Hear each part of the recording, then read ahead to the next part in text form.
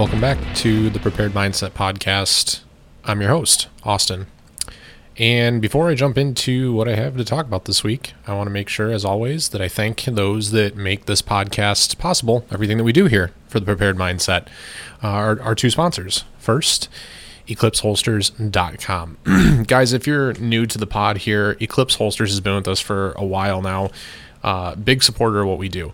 If you guys are looking for a holster, you're looking for, mag carriers, you're looking for a dump tray, maybe you're looking for a wallet, maybe you need a new EDC belt or a EDC belt at all.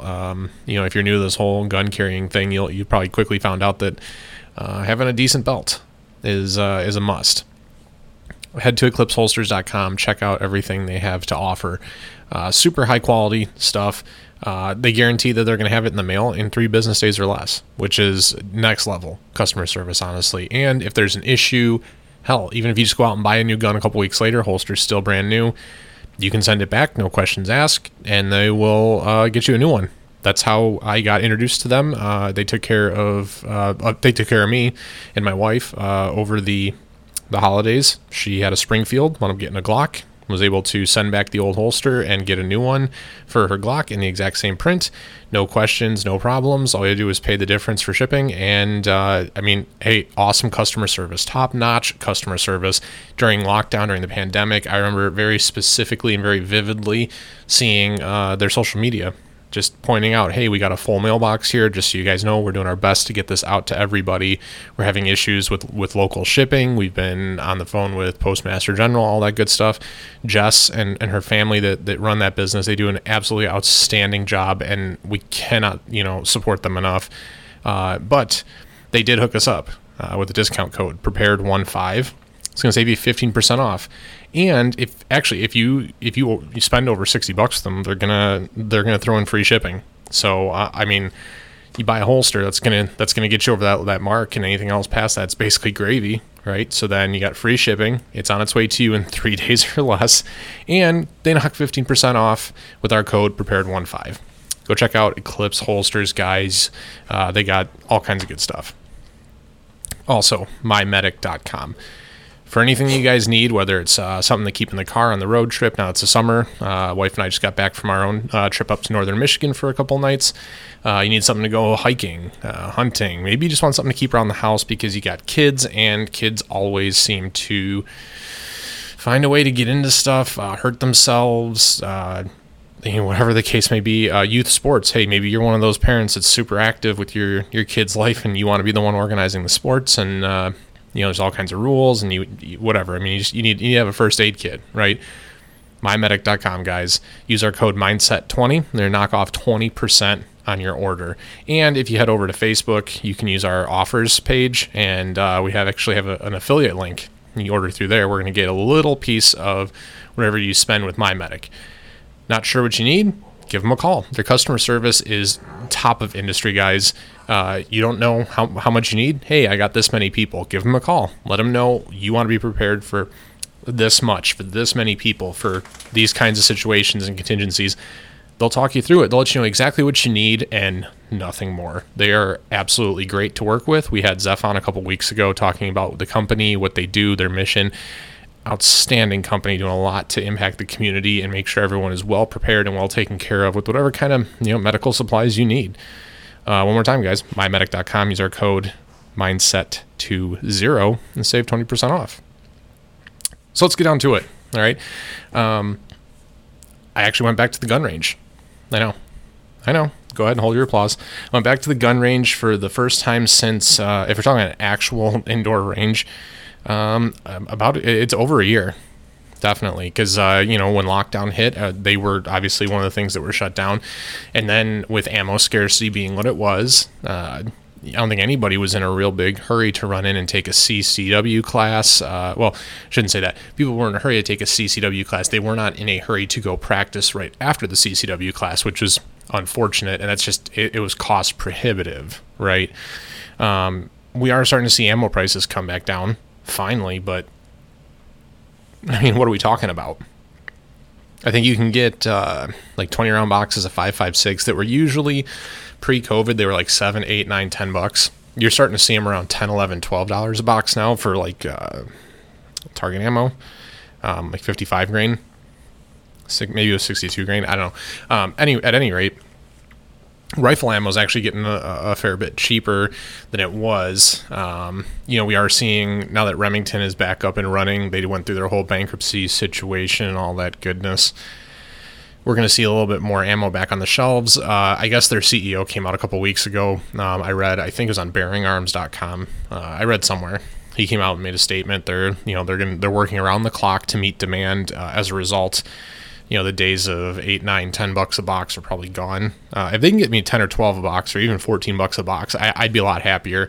Right now, I think the cheapest that I have found 9mm that isn't, like crappy steel case, like Wolf or something. I think the cheapest I've seen it is like $26 or $27 a box. If they can get me down below 15, I'll be a bit happier. I think eventually we will get back to that, $11 mark. It's just going to take a little bit of time to satisfy the market. When things normalize, I should say, they level out from what we were experiencing during lockdown. The demand during, I guess, call it the summer of love. Everybody was pretty concerned with having enough ammunition to last them should something drastic happen. But at any rate, I got to go back to the range for the first time in over a year. To the indoor range, the local range here. I was shooting outdoors once or twice in the past year or so. Nothing notable to speak of, but at any rate, was able to get in. Took the week off work. Made a point of hey, I've really been focusing, as I think a lot of us have since COVID hit and everything. We all been cooped up in the house. I think a lot of us that were maybe a little more concerned with being prepared and things, as well as obviously budget minded, were working on dry firing, right? Okay, if I can't hit the range the way that I wanted to, the way that I used to, what can I do, right? So dry fire practice, which is great. We talk about it here. I do it a lot here. Big proponents, and you won't talk to too many quality shooters that discourage dry fire practicing. I think that some more than others will kind of caution against doing it too much for different reasons. Those are usually people that have financial interests in things like offering classes and training. That's just my experience. But you can definitely get a lot done when you're dry firing. So a lot of us have been doing that, but I wanted to make sure I got into the range to check, basically see where my progress is at, see, has this been paying off for me? Have I been gaining consistency? Have I been gaining accuracy? Has this effort that I've been putting in over the winter with various dry fire practice things, has that really paid off?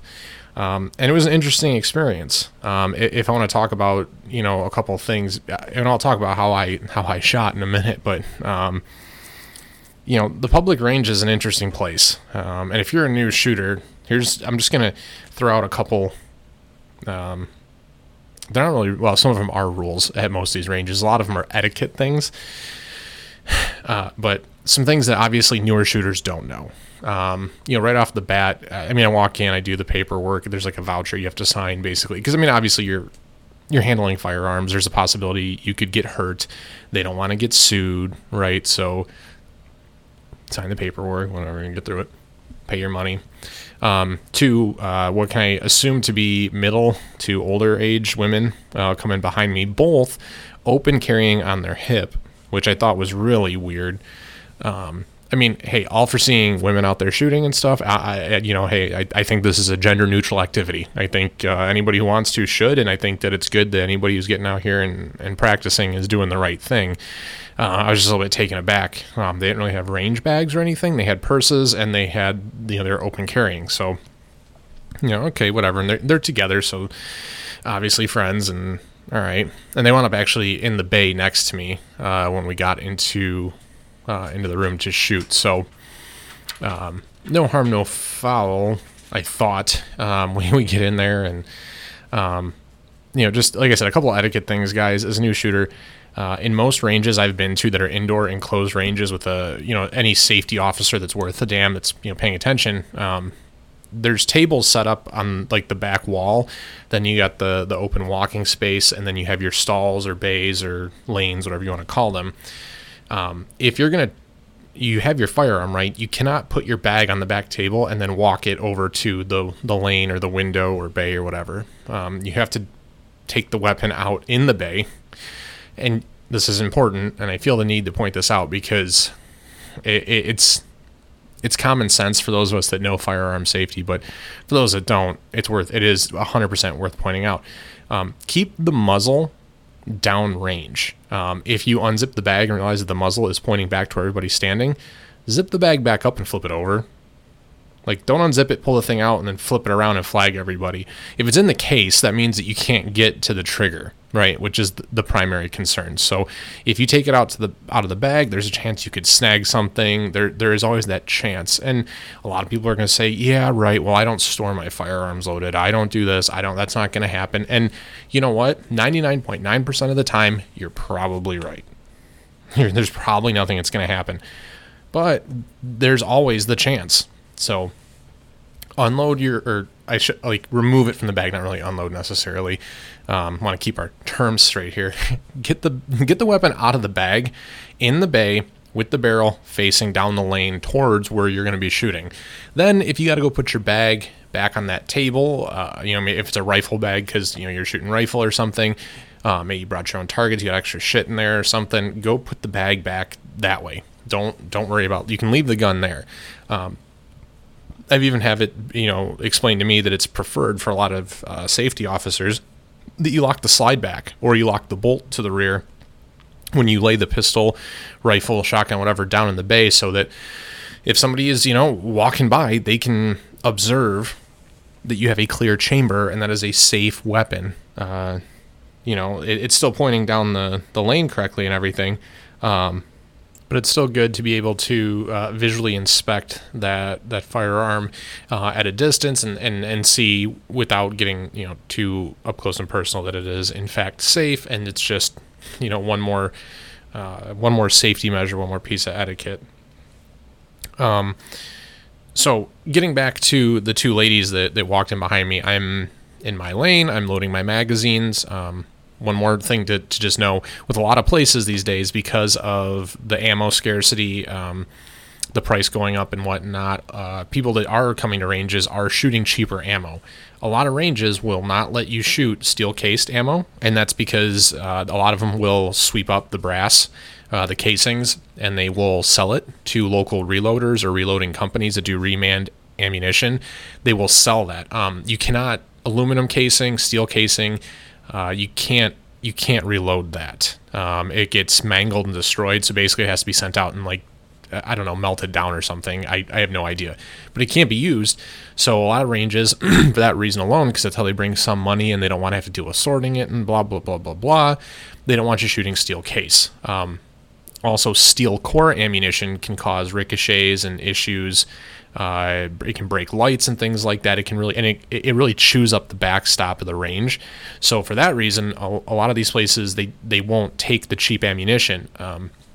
When you walk in at the counter, I know at least to the range that I go to, they'll ask if you have your own ammunition. If not, you have to buy some there, which is fine. I'm sure they love the business. But if you say yes, you have your own, they'll check it. They'll take a magnet or something and they'll put it on the box. And if it picks up the box, or if the magnet attaches to it because there's steel core or steel casing, they won't let you. So for that reason, I always tell anybody that's asking me about going to the range, whatnot, and if you find out for whatever reason they don't go to the range a whole ton, or maybe this is their first time going to an indoor range, don't load your magazines before you get there.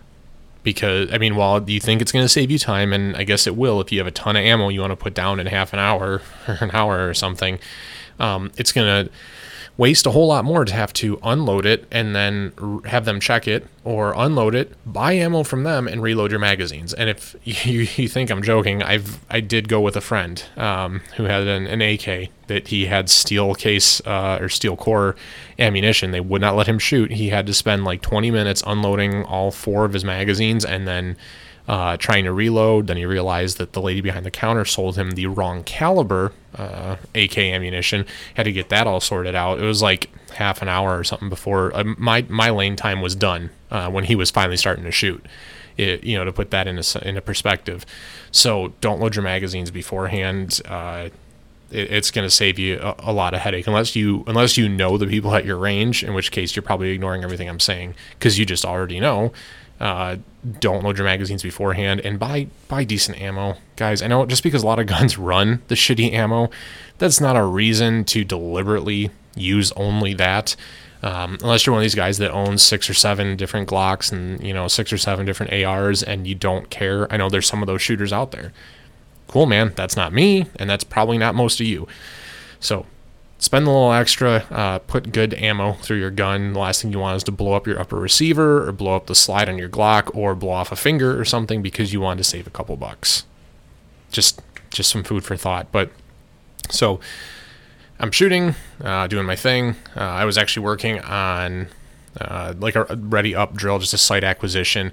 As soon as I could catch the dot on my RMR, on my Glock, as soon as I caught that dot, made sure it was where I wanted it and pull the trigger. Trying to, as quickly as I can, first sight picture, go. And it wasn't bad. I actually pushed out distance, at least for me, distance. I usually don't go past like 25 feet with my concealed carry gun. I was shooting out to 40 feet with the Glock 19, I'm sorry. I thought I did pretty well, considering that it's been over a year since I've shot that gun. So I was actually pretty happy with it, but the two ladies next to me were shooting Sky Arms, which, if you guys don't know what Sky is, I think it's SCCY, and I'm pretty sure it's pronounced Sky Arms. 9mm. They're like 7+1 compact carry pistols. I believe when they first hit the market, they were built to compete with like the Glock 43 and the M&P Shield and the Ruger LC9. The slim single stack, compact pistols that were really popular, 5-6 years ago. And they come in a lot of colors. You can get them with a black slide or a silver slide, with pink and purple frames and stuff like that, and turquoise blue. And it's fine if that's what you're into. These ladies both did have, I think one had a purple with a silver slide, and the other one had pink with a silver slide. Honestly, it may seem a little bit pretentious, but when I see stuff like that, I wonder, okay, so you went with a cheap brand, because these things MSRP is like $299. They're very cheap firearms. When I see, A, that was your firearm of choice. B, you're open carrying in a Uncle Mike's nylon holster. And guys, I think we've talked about it enough on here for you to know, but nylon is not good for holsters. Okay, this isn't 1991 anymore. Buy Kydex. You could get a quality leather one, but I mean, buy Kydex, especially if you're open carrying. That little retention strap, that nylon strap that goes over the top of your firearm isn't really doing you any favors, especially considering the amount of retention and how easy it is you can basically pull real hard and pop the button on that thing to get the pistol out. You're going to get just as much retention out of a Kydex holster, and it's probably going to be safer because it can't be, it can't get moisture stuck in it. It can't catch on the trigger guard. Like, Kydex is just safer. So, but like I was saying, you see a certain combination of things: cheap holsters, cheap firearms, open carrying, colored firearms. Okay, probably new to this.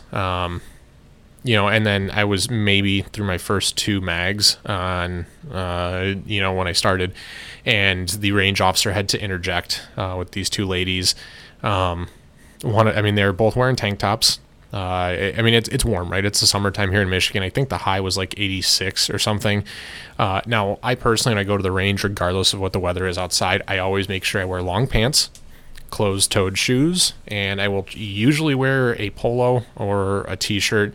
A polo, just the collar kind of can help mitigate getting brass down the shirt, which sucks. Which in this instance, this lady, who was a rather well-endowed woman, got brass down the front of her shirt. And as most new shooters typically do when they encounter hot brass, I did it when I was brand new. brass goes down the shirt, and they start freaking out, waving their hands all over the place. And in this instance, lady's finger was in the trigger guard on the trigger, ready to go as she's waving this gun around. So luckily for her sake, her safety, as well as everyone else's, the range officer jumped in very quickly and, immobilized her wrist, basically just grabbed her by the wrist so she couldn't, keep moving it, and let her shake out her shirt, and explained to her, and her friend, for safety reasons, the first thing you should do when that happens is put the gun down. Okay, at minimum, make sure your finger's off the trigger, but finger off the trigger, put the gun down, then worry about the brass. Like, yeah, are you gonna get burned? Maybe mildly. I don't know how bad a hot brass from like a 9mm will burn you, but worst case, you have a burn that will heal, and I mean, you'll be fine, right? Whereas if you accidentally squeeze off a round, you could very seriously hurt yourself or somebody around you, right? So hot brass sucks. It's just it is a risk of using a range where you have a divider that's like 1.5 feet away from you, and that's usually it, right? The shell doesn't usually go straight up in the air and then come down your shirt. It usually deflects off of the divider or something and ends up in your shirt, down the back of your shirt, whatever. Bounces off your forearms or something, and yeah, it might freak you out for a second, but again, it's not that big of a deal. It's just something you have to focus on and not allow that to be a distraction. Your life may be the one you save, truly. So something to consider there. The other piece and the range officer was very attentive. It's one guy. I think there was like 7 or 8 of us that were in this room of 12 bays. I want to say 12 or 15 bays, and he's trying to bounce around where he was needed. I didn't actually interact with him because I'm not trying to toot my own horn here. I've been there before. I don't need attention. I know how to work the trolley system for the targets. No big deal. And that's what they're there for, right? They're there to help, and they're there for safety. So, he did spend quite a bit of time talking with these ladies, and just looking, they terrible technique. One had a little bit better. I think someone had shown her, it looked like the old isosceles stance. For those of you that don't know, what's pretty much common practice today is, we talk about like a fighter's stance, 1 foot further forward than the other. Usually, when I shoot, I have my right foot back, my left foot forward, like I'm about to fight. I'm a right-hand dominant individual with everything I do, short of, I think, maybe hockey. But anyway, so right foot back, kind of leaning forward, putting your weight into the firearm, because whether it's pistol or rifle, regardless, anything over a 22 is going to have enough recoil that if you don't have a correct posture, you don't have a good posture, right, it's going to start eventually pushing you back a little bit, standing you up, so to speak, and you'll start to actually see your group get bigger and bigger because you're letting that recoil determine your posture and your form, and your approach to the weapons platform, right? So one was shooting isosceles, where it's kind of the similar idea where your left foot is forward, pointing at the target, and the right foot is almost like a right angle, off to the side and behind it. And then you have one arm straight and one arm bent. It's a very old school, very like 90s way of shooting. It's not that it doesn't work. There's a lot of older shooters that do like it and prefer it. You can be accurate with it. That's not the problem. The problem that you run into is that the reason that we see, bent arms, more of like an equilateral triangle with the upper body, with the arms and everything shooting now, is because people that started shooting competition started realizing that shooting isosceles doesn't work real well when you're on the move, and it takes a second longer to set up. It takes a second longer to kind of work around and things, and in the competition world, obviously seconds or fractions of seconds is how you win money and lose money, right? So being that we're so performance driven in the tactical shooting space these days, as well as the self-defense shooting space, and just, if you want to call it like modern 2A culture, maybe, the Instagram crowd, I mean, whatever you want to call it, really, we are results driven. And very analytical, right? We're in a technological world, and we'll all take basically any advantage that we can get unless we don't know any better. So, like I said, one of these ladies did look like she'd had some formalized instruction of some variety. However, she was still teacupping pretty bad, which, if any of you guys have ever seen any bad action movie or any kind of even remotely action-oriented TV show like Law & Order, teacupping is exactly what it sounds like. You have the gun in your right hand, and the left hand comes straight up from the bottom and like a little teacup underneath it. It's not actually making a whole lot of connection with the frame of the firearm and offering pretty minimal support. So, yeah, they're both doing that. So pretty poor form. They were actually shooting the target. I mean, to their credit, they were trying to hit out at like 35 feet, I think, because I started at 25, then moved back to 30, 35, and 40. As I was moving through some of my exercises and stuff. And it personally, if I were them, I probably would have pulled that in quite a bit closer and started at like 15 and worked maybe more on accuracy. And I think that's something that, in general, people miss. Pardon the pun. People miss when they go to the gun range. And it took me a while to figure this out too. And really, you got to think about it. What is your goal when you go to practice? Just like we talked about with dry fire, right? Or to put it in a context that maybe more people would understand, is when you sit down to practice your instrument. If you're a musician, right? You sit down, and we used to talk about this all the time when I was a student. I talked about it all the time when I was an instructor. Sit down. If you're sitting down for an hour, okay, 50 minutes of that should be structured, planned, organized, whatever vernacular practice. So if you're going to sit down today, I was a snare drummer. I was a percussionist, did marching percussion, and that's what I taught was, okay, we're going to spend the first 50 minutes. I'm going to spend 20 minutes on, rolls. I'm going to spend 20 minutes on timing. I'm going to spend 10 minutes then on height control, right? Accents, taps, 2 heights, controlling those. And then the last 10 minutes, we always talked about do something fun. Whatever you enjoy playing, whatever you enjoy working on, then, make sure the last 10 minutes are yours to make sure you're still enjoying this. And I think that planning like that is a good way to both track your results, right? Audit yourself, for lack of a better term, but also to make sure that you're seeing improvement and you're working on things that matter. I think that when people go to the gun range, and again, I was guilty of this when I started. I think a lot of people are, because they were never, they don't get the proper explanation from their CCW course or from whatever friend takes them shooting. Sometimes it's a date and the guy's not really worried about teaching her to shoot. He's worried about other stuff. I mean, whatever the reason may be, people go to these gun ranges and they just shoot. And as long as they're getting it on the paper, they focus on just getting a tight grouping. How close together can I get this, or can I get them all in the center? And that's enough. And there is something to be said for accuracy, marksmanship, shot placement, consistency. There is something to be said for that, certainly. And if that's what you're taking, as the focus for that particular session, then cool. The problem is that we get people that only ever do that each time they go. So other skill sets are suffering. Furthermore, are they actually seeing improvement in these skill sets? So, with your marksmanship and things, yes, I think that should be the first thing that people tackle and work on, without a doubt. I think that if you cannot, use your tool accurately and effectively, competently, then you are a liability. I think we can all agree on that, right? I mean, it's the same conversation we have with old people driving.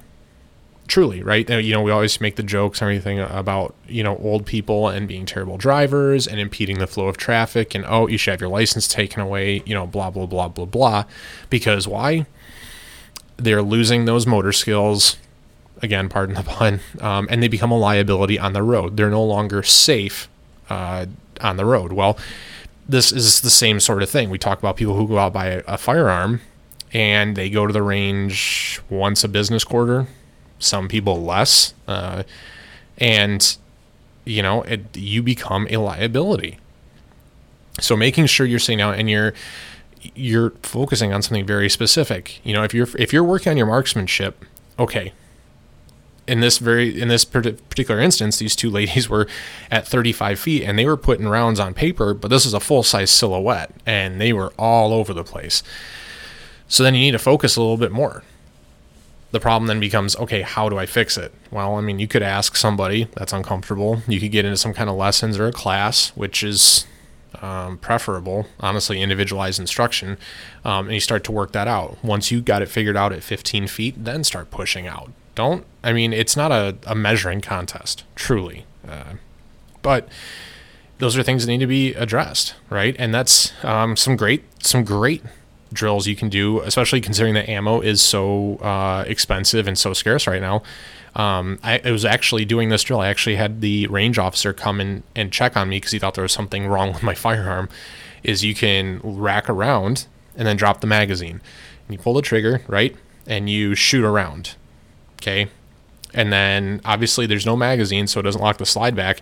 And then the next one, you pull the trigger and it's a dry fire, right?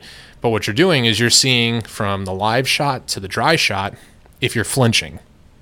That's everyone's biggest problem, at least that I have seen, is that people are trying to anticipate the recoil because they're scared of the recoil. They're scared of the concussion, the blowback, whatever. They try to anticipate, so they flinch. They push downward, which is why with a lot of people that are right-handed shooters, you see a lot of low shots, and they're usually low and left because the gun is going to push where there's no opposition. Well, if you're right-handed, your right hand's usually pretty strong. Your left hand, your support hand, is not. So it's going to go left, and it's going to go low because you're flinching. And that's, it's a couple different things. Trigger pull, possibly either too much, too little finger on the trigger or something. But same thing. If you're putting adverse pressure on the gun somewhere, it's going to go where the weak points are. In this case, usually to the left, or if you're left-handed, it'll go to the right. So when you're sitting down and scheduling these range sessions, and you should, even if it's a 30-minute session, you should plan out what you're working on. I worked on one very specific thing for my session, and that was just picking up my sights and trying to maintain accuracy. Again, I thought I did pretty okay, given the circumstances, but now I know where the bar is set. Now I know when the next time I go to the range, here's what I'm expecting to see, here's what I need to work on. And take a notebook with you. I take pictures. Every time I have to change magazines, I would load 2 of them up. I had a 15 round and a 17 round. So what is that? It's 27 rounds. I would put 27 rounds on paper, and then when I was time to reload the magazines, I would pull the target back in, take a picture. Why? Because this is data. Okay. You could even take a notepad and jot down notes. Still hitting low and left. You could break it down by distance. At 25 feet, fine. Push out to 40 feet. At 40 feet, having this issue, having that issue, whatever you find to be your particular problem. That's totally fine. Honestly, I wish we saw more of that at the gun range. I think more people would get better faster and be more comfortable shooting.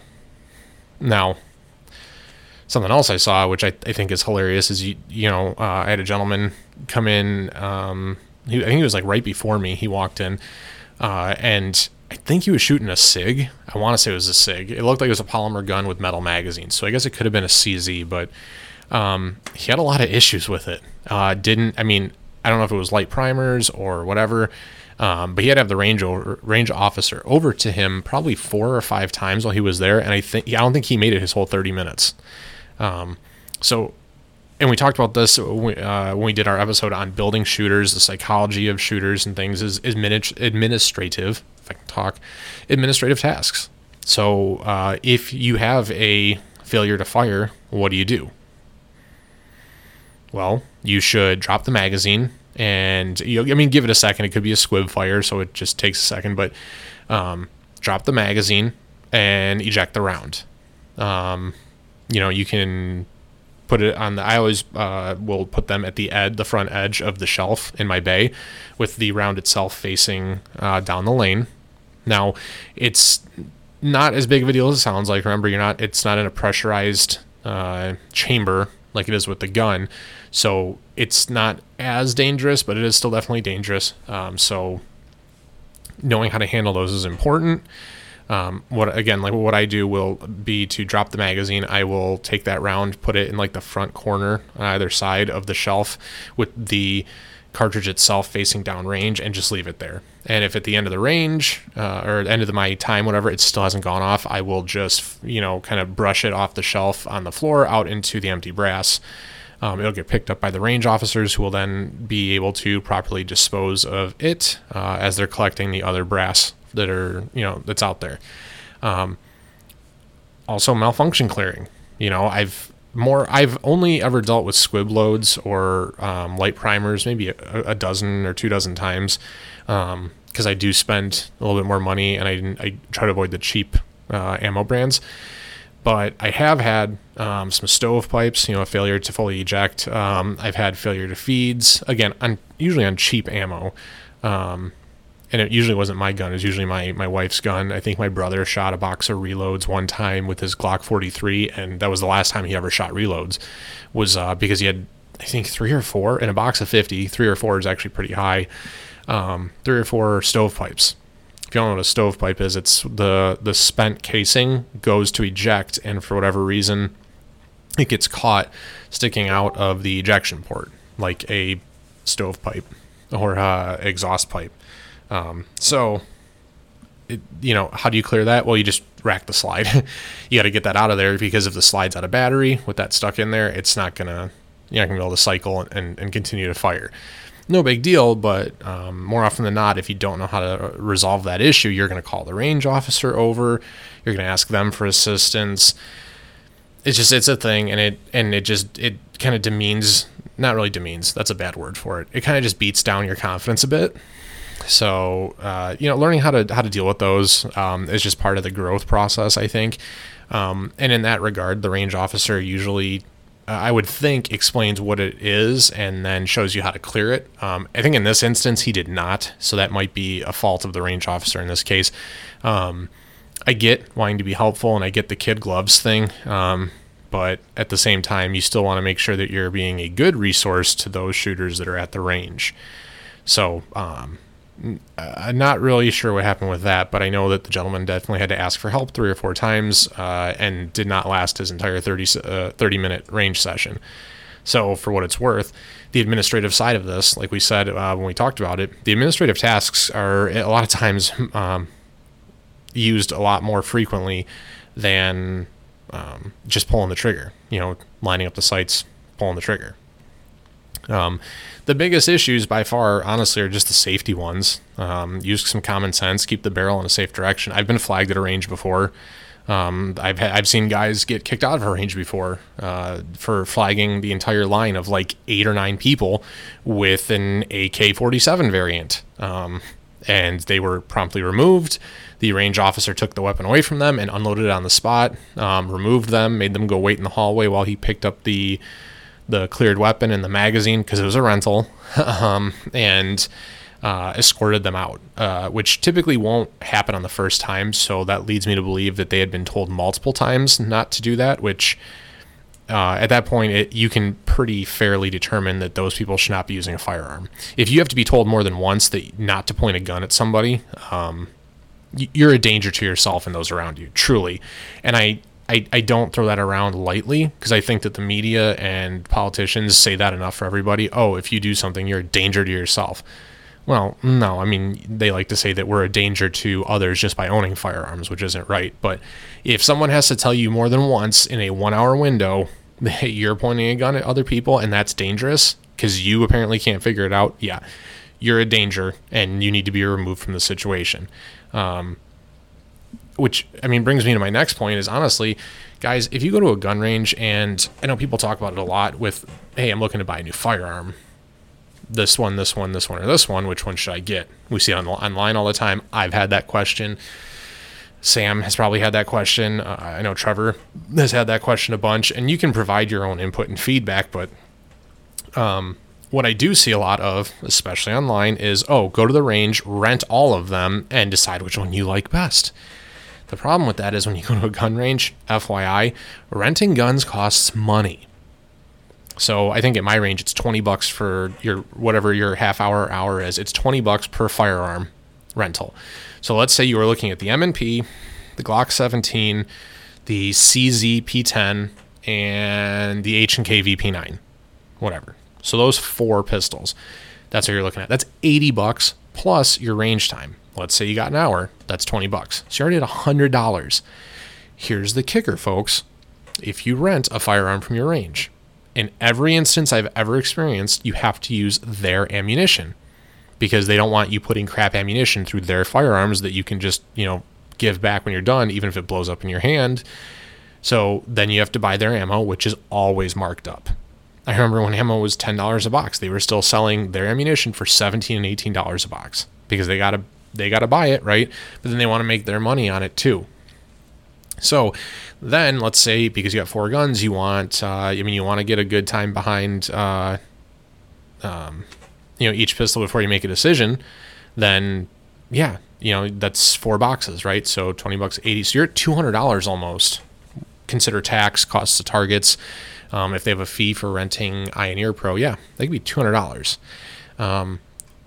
So consider those things before going to the range if you haven't already. And don't be that guy. For the love of God, I get it, it's like a one-time thing, or everyone wants to experience certain things, right? Don't go rent the AK-47. Don't go rent the Desert Eagle.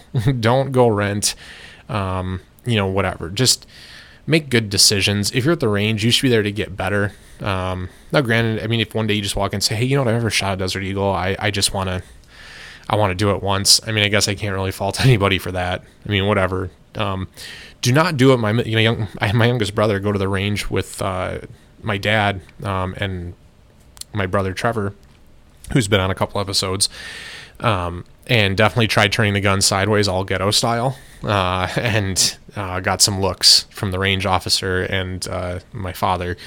That didn't really last too long. I'm trying to think.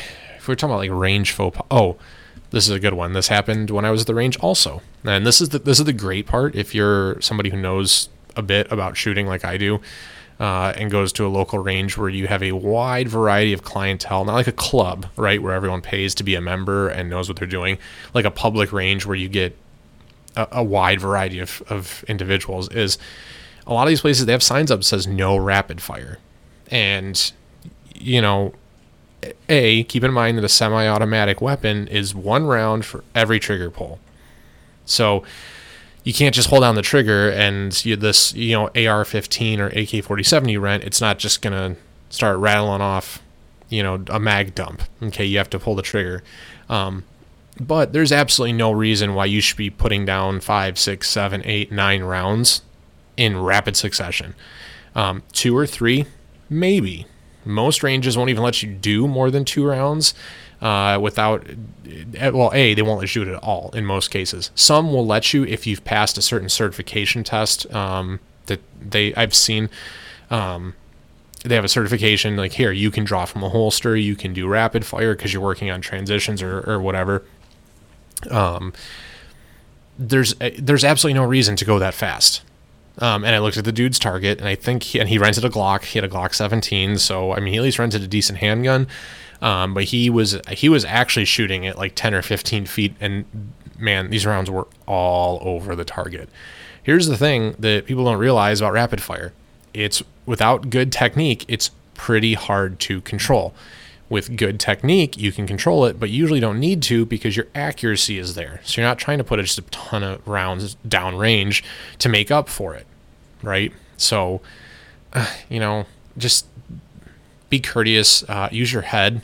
One other thing I saw a lady walk in at the end of my time. I was getting ready to pack everything up and walk out, and in walks this younger girl, small girl, comes in wearing flip-flops. Guys, we already talked about like the hot brass thing and all that. Having brass stuck under your foot or in between a toe or something is not a good time, especially considering, if you burn a spot on the bottom of your foot, that's going to take a couple days to heal, and you're feeling that literally every time you take a step. So, again, wear closed-toed shoes when you go to the range. Wear, a collared shirt or a t-shirt. I actually even wear a baseball cap. And I'll flip it backwards, which does help if I get any brass deflected. Sometimes I'll feel it bounce off of my hat and keeps it away from my collar and my neckline and everything. And that's something that police and military have been doing for years. That's why you see a lot of these guys will roll with ball caps and stuff. And sometimes it's to blend in and things like that. That's not the only reason, but it is a consideration when guys go to the range. Hey, no one likes hot brass down their neck, especially if you're shooting a lot and there's gonna be a lot of brass flying around. But yeah, it was cool. It was nice to get back. The range is open again. It's fully accessible. I know a lot of them were only open on certain days of the week. After lockdown was lifted, because they just didn't have the ammunition to sell. They didn't have the personnel to service it. I was not there during our restrictions that we had here in Michigan, so I don't know what their rules were with masks, or if they closed every other lane or what. Given that there's like divider windows and you're basically social distancing for safety reasons at a gun range, giving everybody their fair amount of space and whatnot. So, I don't know what that was like, but it was okay. It was pretty decent. Like I said, I was working on like ready up drills, sight acquisition, accuracy out to 40 feet. I did work with my 43X a little bit, my concealed carry gun. Guys, I can't say this enough, because I was not as good with my 43X as I was with my 19. So I know, I was able to figure out a couple of things for myself. Most of it surrounding my support hand pressure. If you're going to be carrying a certain gun, concealed carry, whether it's appendix, 3 o'clock, small of back, whatever. If you're carrying a firearm, you should be proficient with that firearm. And I mean that both administratively and otherwise, right? So you should know how to reload the gun, how to unload the gun, how to safely store and manipulate that weapon, both at a range and outside, for safety reasons, obviously. But we just talked about it, right? Don't be a liability, be an asset in any situation. So if you have a concealed carry gun that you cannot shoot accurately, that's a problem. Now, granted, most concealed carry situations, you're going to be within inside 15 feet. That's what statistics tell us. That I am not at all saying that you shouldn't practice beyond what the statistics indicate, because then we could all, carry 5-shot revolvers and only have to worry about shooting within 10 feet. And that's just not realistic. However, what I will say is you need to be able to competently handle that firearm and proficiently perform with it. So if you can't, and I had issues for years. I spent a lot of time and a lot of ammo, for that matter, trying to get better shooting my M&P Shield, because that's what I carried. And I was okay with it. I wasn't great, but that's ultimately what led to me getting rid of it. I didn't enjoy shooting it. I wasn't great shooting it. I was working really hard at getting better shooting it and not getting any results. I had tweaked grip. I tweaked a lot of different things. I switched over to the 43X and I saw instant results, having not even shot it before. So making sure you have a firearm that fits you, fits your hands, fits your size and everything is, regardless of what a lot of people will say, I think that's something that's overlooked. If you have smaller hands, okay, if you have huge hands, shooting a tiny firearm with huge hands, it can be difficult. Getting enough surface area comfortably on the firearm to manipulate it but not cause other issues and stuff can be kind of problematic. So make sure you're thinking about those things. When you go to the range, don't just shoot the gun that's fun to shoot. If you're carrying a Glock 43 or a Ruger LC9 or something, or maybe it is a little 5-shot pocket revolver or something, that's really what you should be practicing with, because more than likely that's what you're going to have to use in a situation where it's actually going to matter. Don't just go shoot the rifle. Don't go shoot the shotgun or whatever because it's more fun, whatever. Still do that because, like I was saying, I was talking about practicing music and stuff, right? You always got to make sure you're doing that little piece of fun just to keep it where it needs to be. But make sure you're practicing with the gun that you carry, because when it comes down to it, that's the one that's going to matter. So, like I said, it was good to get back to the range. I don't know how frequently I am going to be going. It'll probably, honestly, it'll depend on what ammo prices do. I live pretty close. I could honestly probably work it out where I go to the gun range on my lunch break if I really wanted to. But we'll see. We'll see how that plays out. It ultimately will probably just come down to ammo prices. Hopefully they keep trending downward. And we're all able to get back out and train a little bit more, practice a little bit more. In the meantime, obviously, we talk a lot about dry fire. A lot of the stuff that you figure out that's wrong at the range can be solved with dry fire. If you're flinching, YouTube it. There's a lot of drills you can work on. I've seen it where balance a penny on your front sight and slowly pull the trigger until it breaks. And keep a shell casing balanced on there or a penny or something. Keep that balanced on the front sight of your firearm. And that is, that's to help you break the habit of flinching. Sight acquisition is just literally presenting the gun and getting those sights, getting that front post lined up between the back posts.